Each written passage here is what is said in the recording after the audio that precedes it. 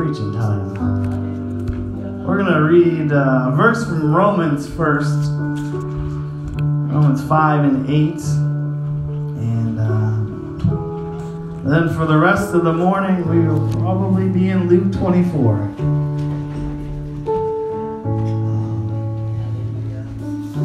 I'm going to do that thing where you read a verse at the beginning and then you ignore it for the rest. I'm not going to spend a lot of time on the verse we're going to read at the beginning, but this verse is the backbone of everything that we do and the whole point of today and the whole point of this message, the whole point of us being here. So Paul sums it up pretty clearly.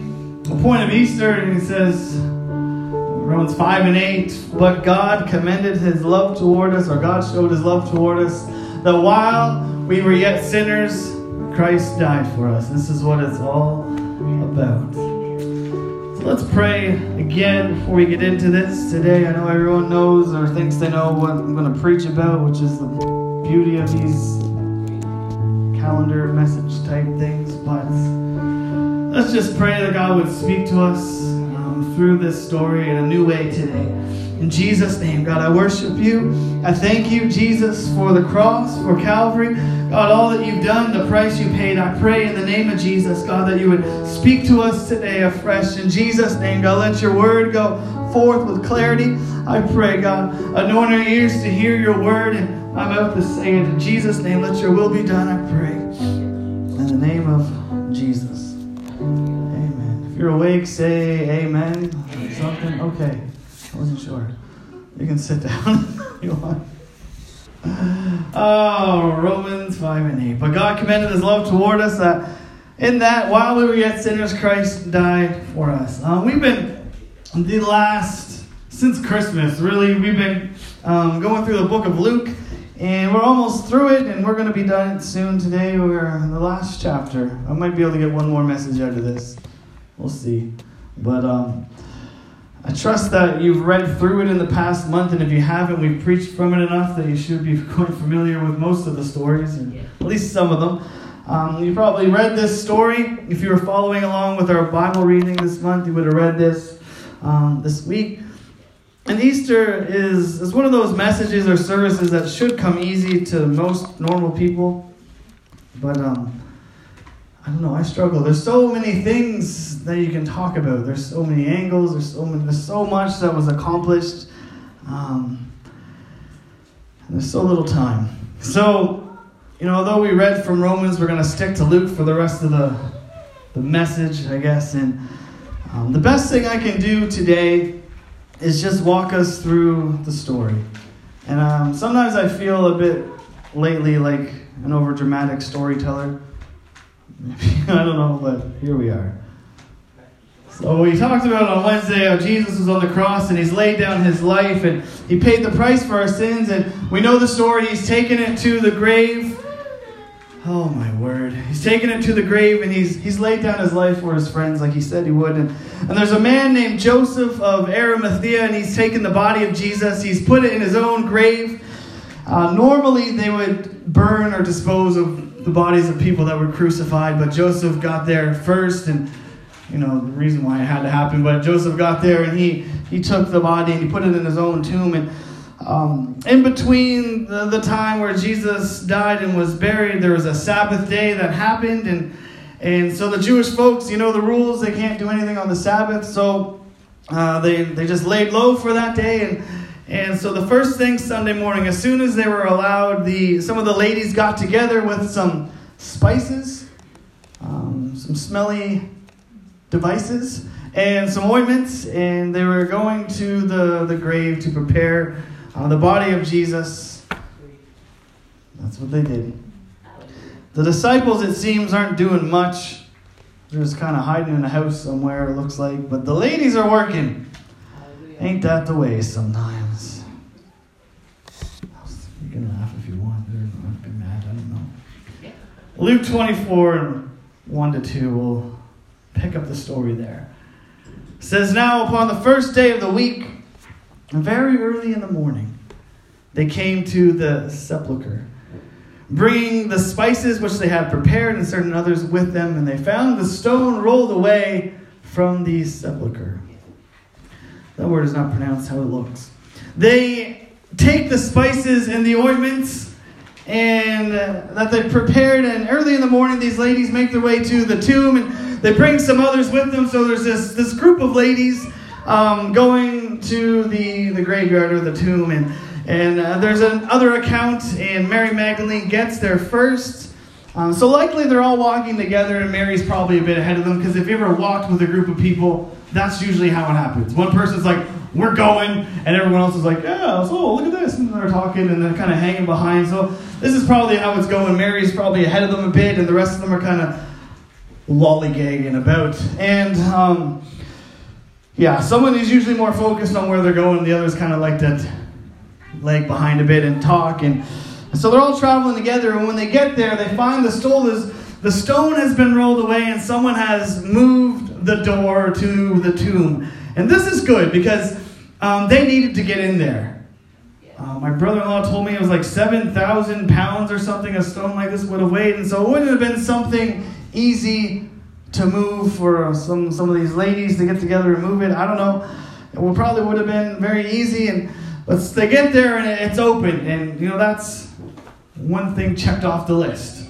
They surely on their way they had been wondering how they were going to get to the body to anoint it or prepare it, and this is one step that's done. It's funny the other disciples didn't come with them to help them with the stone or anything.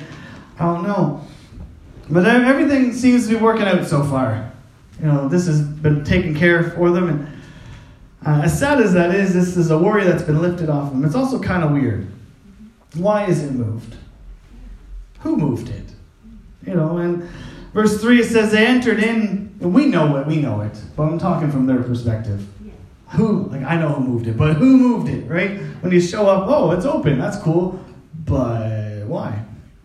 So they entered in, verse 3, and found not the body of the Lord Jesus. So these ladies do what any normal people would do when you go to a graveyard and a tomb's open. They go inside. I mean, that's why they came. They came to anoint the body, to prepare it, to say one goodbye, one more last goodbye. And when it was open, that's one step down. And so they go inside and they look for Jesus, but they found him not. He wasn't there. And now we know what's happened. And you know where the story's going. But put yourself in their shoes for a minute. You followed this teacher, as far as you know, for a few years. Some of these ladies, they have given their money to support him. Mary, some of the others, they've given their money to support Jesus and his disciples in their ministry. You've invested into this. You've spent time and money and effort, and you just want to go say goodbye because this is over. This chapter is closed as far as you know, and you just want to say your goodbye and move on. But when you get to the graveyard, he's gone. There's no body there. Verse 4 says, and it came to pass, as they were much perplexed thereabout, as they should be, behold, 2 men stood by them in shining garments. So these ladies, they're a bit perplexed, the Bible says, and they're worried and they're a little bit upset. Where's Jesus? Where's his body? We came to do this thing. Now what are we going to do? Who took it? What are we going to do? What are we going to tell the other disciples when we see them? What if someone accuses us of taking it? What's going on here? Right? Think about it. They're probably panicking. They came here to have a nice morning. And mourning, I'm full of puns today. They came here to mourn, to prepare the body of their friend and their teacher, to say their goodbyes and probably be home by lunchtime. That was the plan. But he's gone, and it gets worse. Behold, there are 2 guys in shiny clothes. That's just weird. What is going on? Imagine, put yourself in their shoes or their sandals. You go to a graveyard and the tomb is open and the body of your loved one is gone. It's pretty wild. What would your reaction be? There's 2 guys standing there in shiny clothes. Nobody has shiny clothes. This isn't the 70s or the 80s. Everyone wears bland clothes, There's no sequins or whatever. Like, this is not normal. What would your reaction be? In verse 5 it says, and as they were afraid, that's probably what I'd be like. I don't know about you. They bowed their faces to the earth and said to them, why seek ye the living among the dead? So they were afraid. Obviously, this isn't supposed to be going on. This isn't supposed to be happening. And so they fall on their faces on the ground. They say, don't hurt us. We didn't do anything. We just wanted to see Jesus one more time. We just wanted to take care of this one last thing. And the guys in the shiny clothes say, why are you looking for the living among the dead? What? What are you guys talking about? He's dead. I saw him die. I was there. I saw it happen. What is going on? Verse 6-7 it says, he is not here, but risen. Remember how he spake unto you when he was yet in Galilee, saying, the Son of Man must be delivered in the hands of sinful men and be crucified, and the third day rise again. Hallelujah. The angels say, He's not here. Jesus isn't here. He's risen. What? Remember what he told you in Galilee. What? The Son of Man has to be delivered to sinful men, crucified and raised on the third day. What? Like, can you just imagine? Put yourself in these ladies' shoes. What is going on here? Everything's just spinning, and that's just. Don't you remember? They said that he said that this would happen in verse 8, and they remembered his words. Oh, yeah. I remember. Grief is weird like that. You remember certain things, but forget all kinds of other stuff. And Jesus told them at least 3 times in the book of Luke alone that he had to die. But if someone tells you something like that, it doesn't really register. It doesn't really compute in your mind, and you kind of just push it to the side like, yeah, okay, pal, sure. Tell us more about the farmers and the seeds and what are you going to die? Okay, we all are, but whatever. Just kind of ignore it. And the stranger a thing sounds, the less likely we will take it seriously and we dismiss it because it doesn't make sense to us. And I think that's what the disciples were. Jesus told them so many times, and they're just like, yeah, moving on. He's talking about that again. How about this? Who's going to be the greatest? And they would just change the subject. And what I find often with Jesus, those are the things that we need to hold on to. The weirder it is, the more we should pay attention. And the angel said this, and they remembered his words, and it all comes flooding back, and everything they've been told, all the warnings, all the things that Jesus had taught to them, that they just kind of, we'll forget about that for now. And it all comes flooding back, and it all starts to click in their minds. Jesus was alive. He had died, and we saw it, but he was alive. He's back. He's not here. He's risen, and it all starts to make sense in their minds. And verse 9 says, they returned from the sepulchre and told all these things unto the 11 and to all the rest. So these ladies, they go to anoint their friend that's passed away and to preserve his body and say one last goodbye and pay their respects. But when they get there, he's not there. And these guys in shiny clothes are like, oh, he's risen. And everything starts coming back. And it all clicks in their mind. And they rush from the tomb and they go back and they tell the other 11 disciples and everyone else, all the other disciples that were following him. They spread the word. And they're all kind of in mourning, waiting to see what to do. They've given their last 3 years of their life to this, and it's just been shattered. And what do you think the other disciples did? These are ladies they know and they've been with, and they've been supporting them. Like these ladies are not, crazy people off the street. These are friends. These are people they know. And a group of overly excited ladies show up in the morning going on that Jesus isn't in the grave. Yeah, right. We saw it. Verse 11 says, their words seemed to them as idle tales, and they believed them not. It seemed to the 11 and the others that these ladies were just a little worked up. And they're just telling some idle tales. They're just being foolish. They're just talking. And they didn't believe the woman. Again, isn't that just like a man? You got the men just hiding, the ladies are out working and preparing the things to go to the body, and the men are like, yeah, I'm going to stay home. And then the ladies go, oh, he's alive. Yeah, right. You crazy girl. That didn't happen. And they dismissed it, except for, in this version, one guy, and the other version says there's two. But one runs faster, one gets there before the other. But in this version, verse 12 says, then arose Peter and ran to the sepulchre. And stooping down, he beheld the linen clothes laid by themselves, and departed, wondering in himself at that which was come to pass. So Peter runs to the tomb. Peter, the one who we talked about a couple weeks ago that betrayed him, the one who had failed, and the one who denied Jesus, who had Jesus look at him when the rooster crowed and everything. He just went out and wept bitterly. Peter, that one,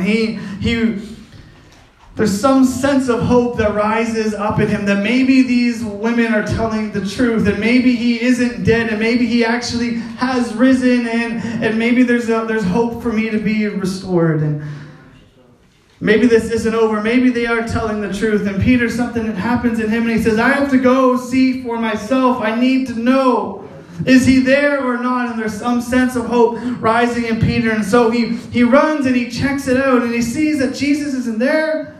And he goes home wondering. What a strange man. He just, And he goes home. We're not going to talk about Peter. I'm almost to my main point now. My main story. Now that you're all with me. I talked about him last week, but all this is to set this up. And this is what we're going to be focusing on. Verse 13. So Peter's gone home and is whatever. Jesus is, maybe he's risen. He's wondering about these things. And the word from the women that came back from the tomb, it's spreading amongst all the people that were following Jesus and the other disciples, not just the 11, but all the group. And in verse 13, it says, and behold, two of them went the same day to a village called Emmaus, which was from Jerusalem, about three score furlongs. That's about 7 miles, if you know your miles. Or about 11 kilometers. Which, if you're curious, is about the distance from here to Sobeys or Canadian Tire in Greenwood, if you're wondering. I wonder these things. And so, these two disciples that were there when the ladies came and told them that Jesus was alive, on the same day they go for a walk to Emmaus. So two disciples are on their way to Sobeys, and they're talking about the things that have happened. All the things going on, the stories that the ladies have told them about Jesus dying. They're talking about that, about his body not being in the tomb, about the possible resurrection, and all these stories swirling around, all these theories. People love a theory, don't they? They love a good theory, conspiracy or otherwise. They're fun to talk about. We'd rather not know the truth. We'd rather just talk about things. The thing about this story I find interesting is that they didn't go to the tomb to check it out. Peter and John did. But the rest of them, the other 9 disciples, and then the whole crowd of them, why didn't everyone just go and check it out together? And it's very easy to confirm or deny the woman's story. If he's there, he is. If he isn't, well, then they weren't lying. It's very, I don't know, but I think, like most people, it's more interesting and fun to talk about something than actually know the truth. Right? No?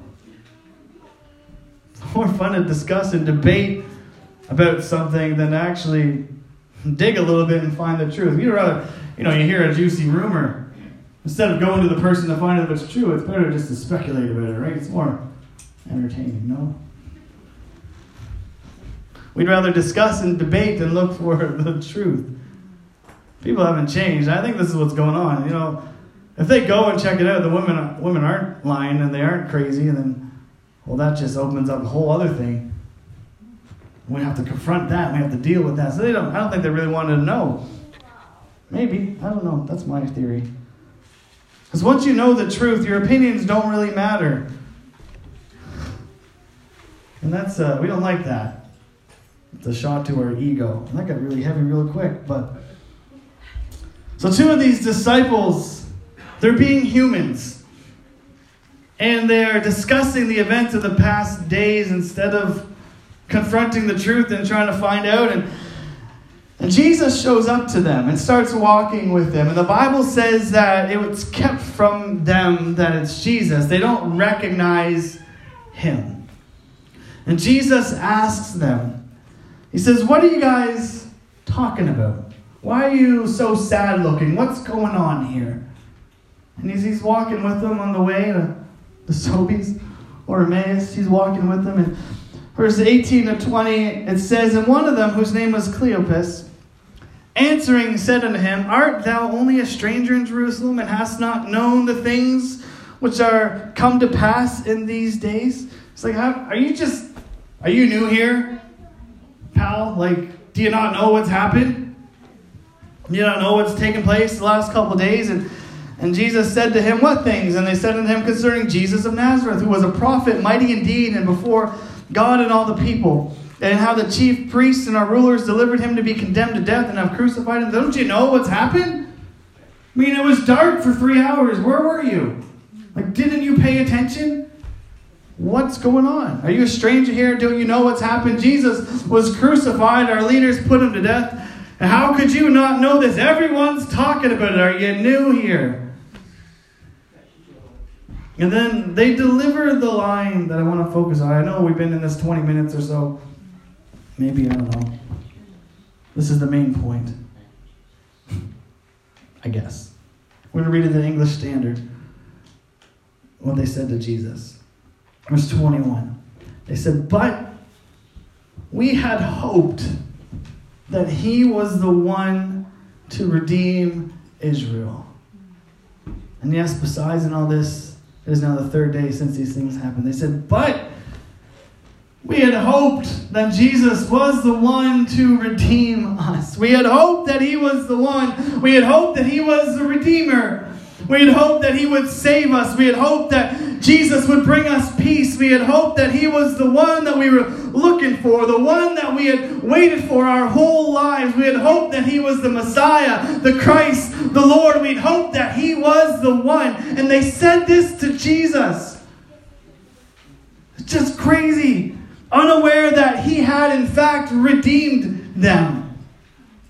Unaware of the fact that he had paid the price, which was what redeeming is. You pay a price for a thing.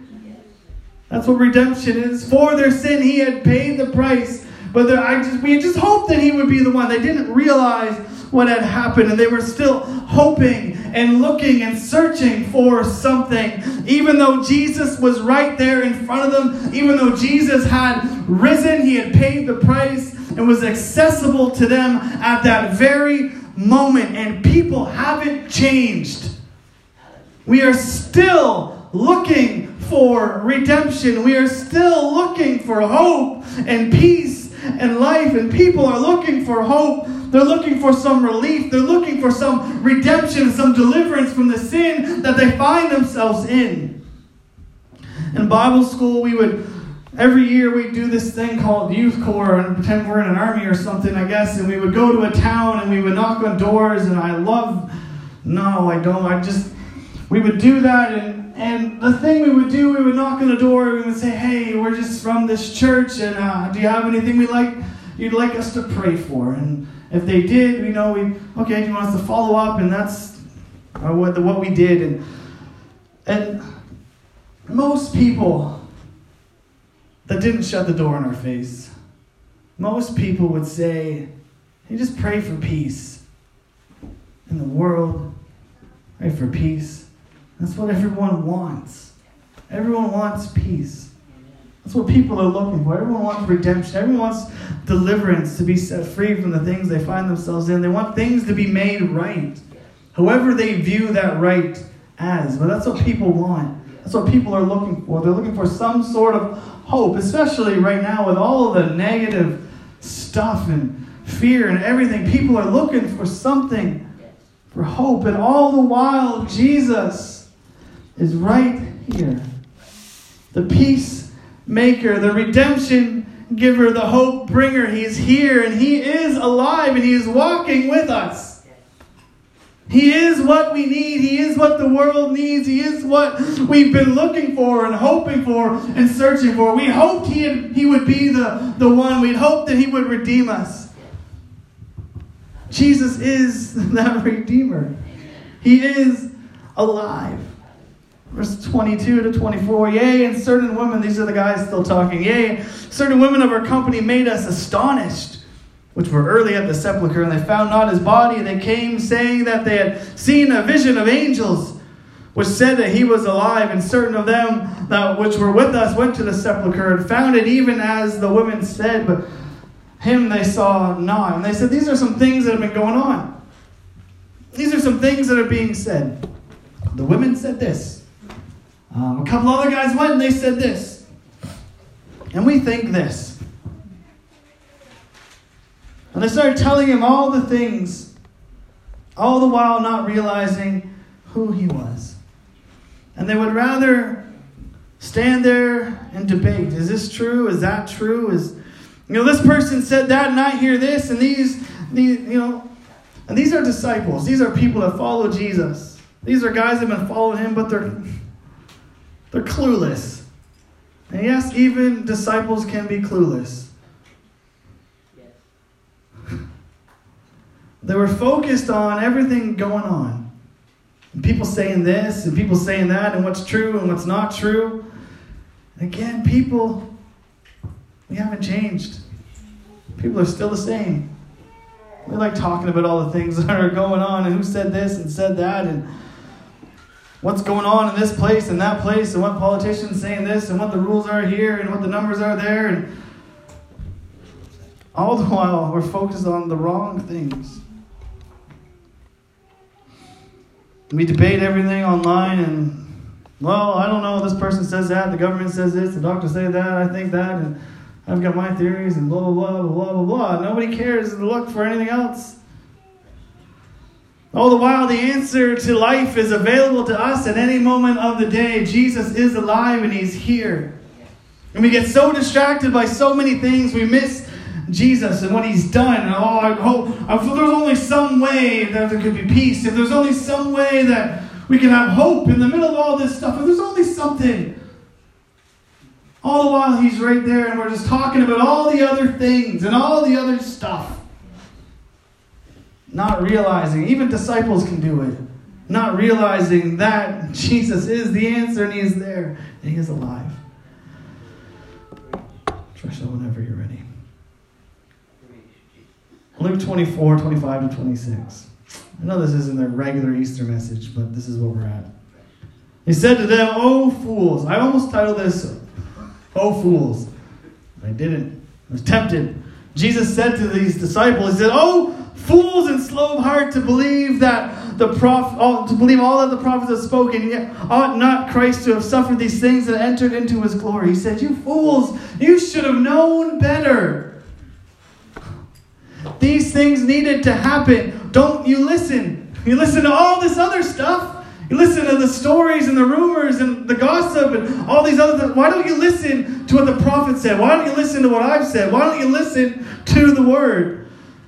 Whew.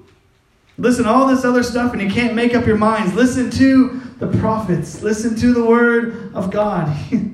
And then Jesus shows them all the things in the Scriptures that confirm everything that's happened. And eventually, if you read the rest of the story, their eyes are open and they know who He is. And they walk.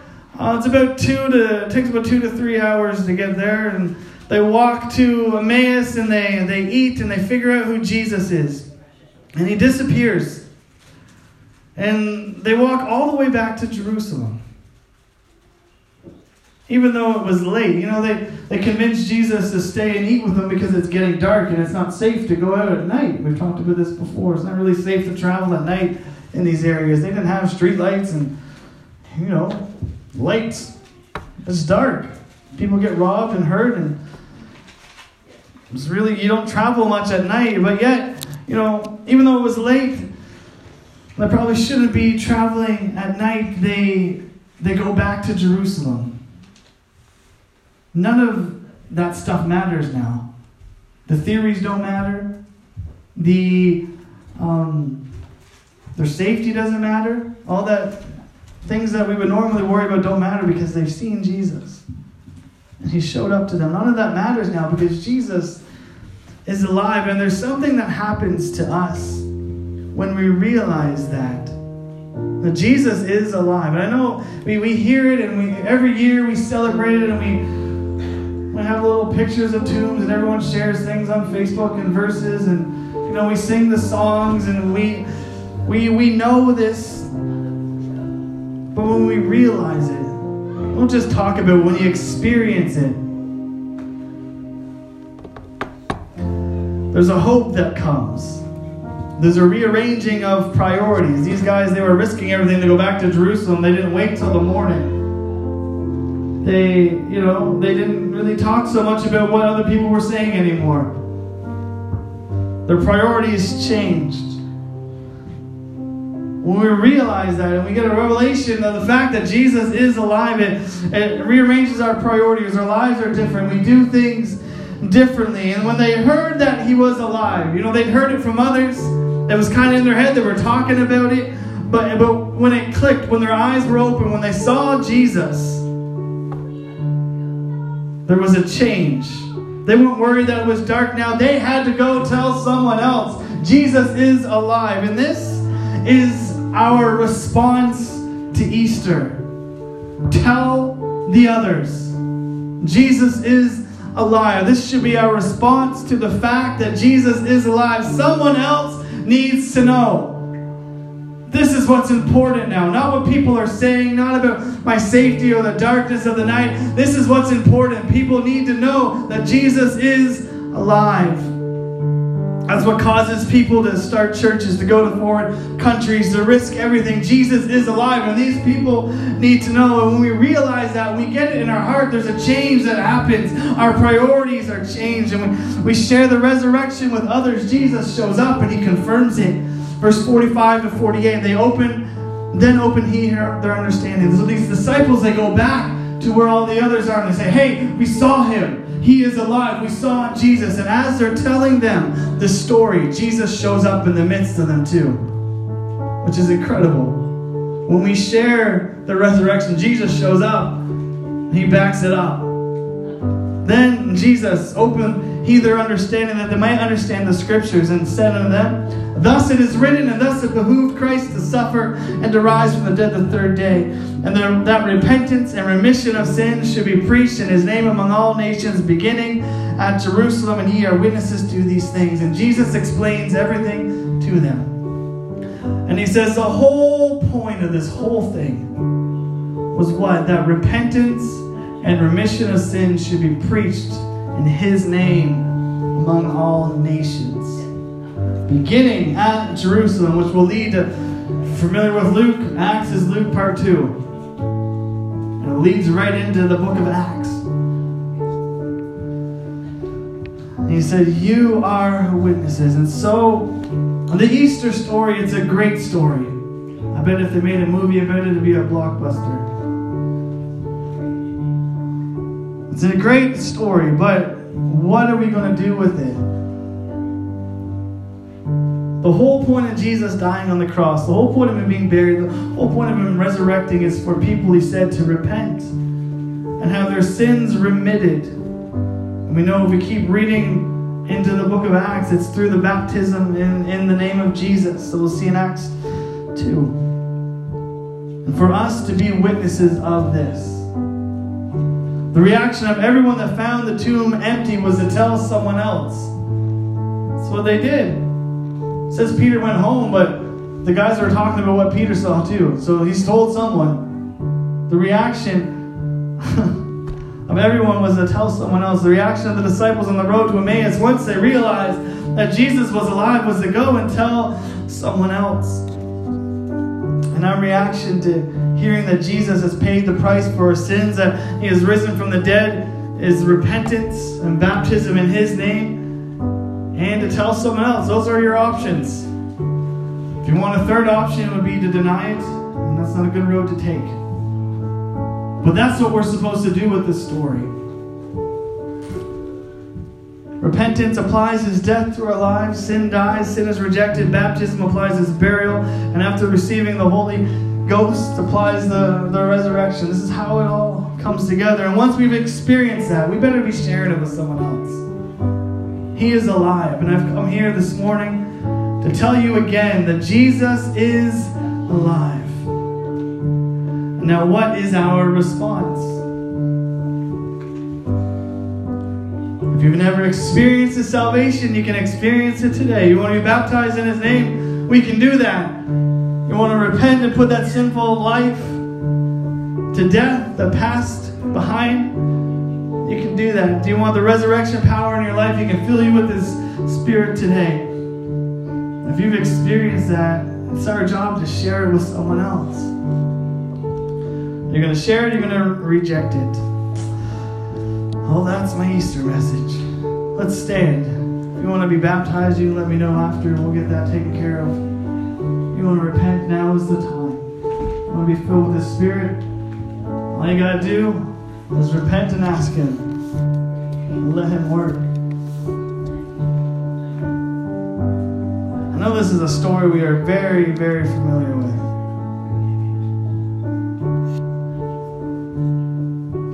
I know it's starting to snow. Because, whatever, this year's weird.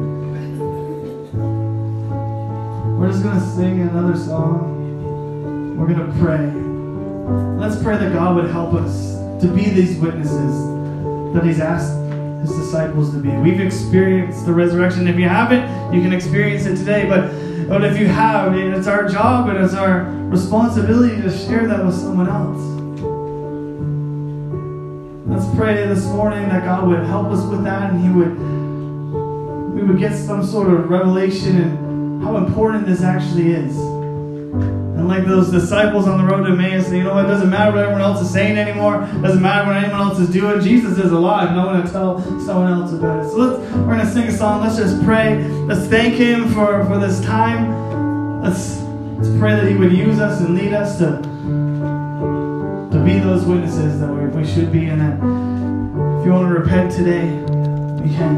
If you want to be baptized, let us know. We'll get that taken care of. Let's just pray together this morning as we sing. In Jesus' name, let's find a place today and pray. Hallelujah. In Jesus' name.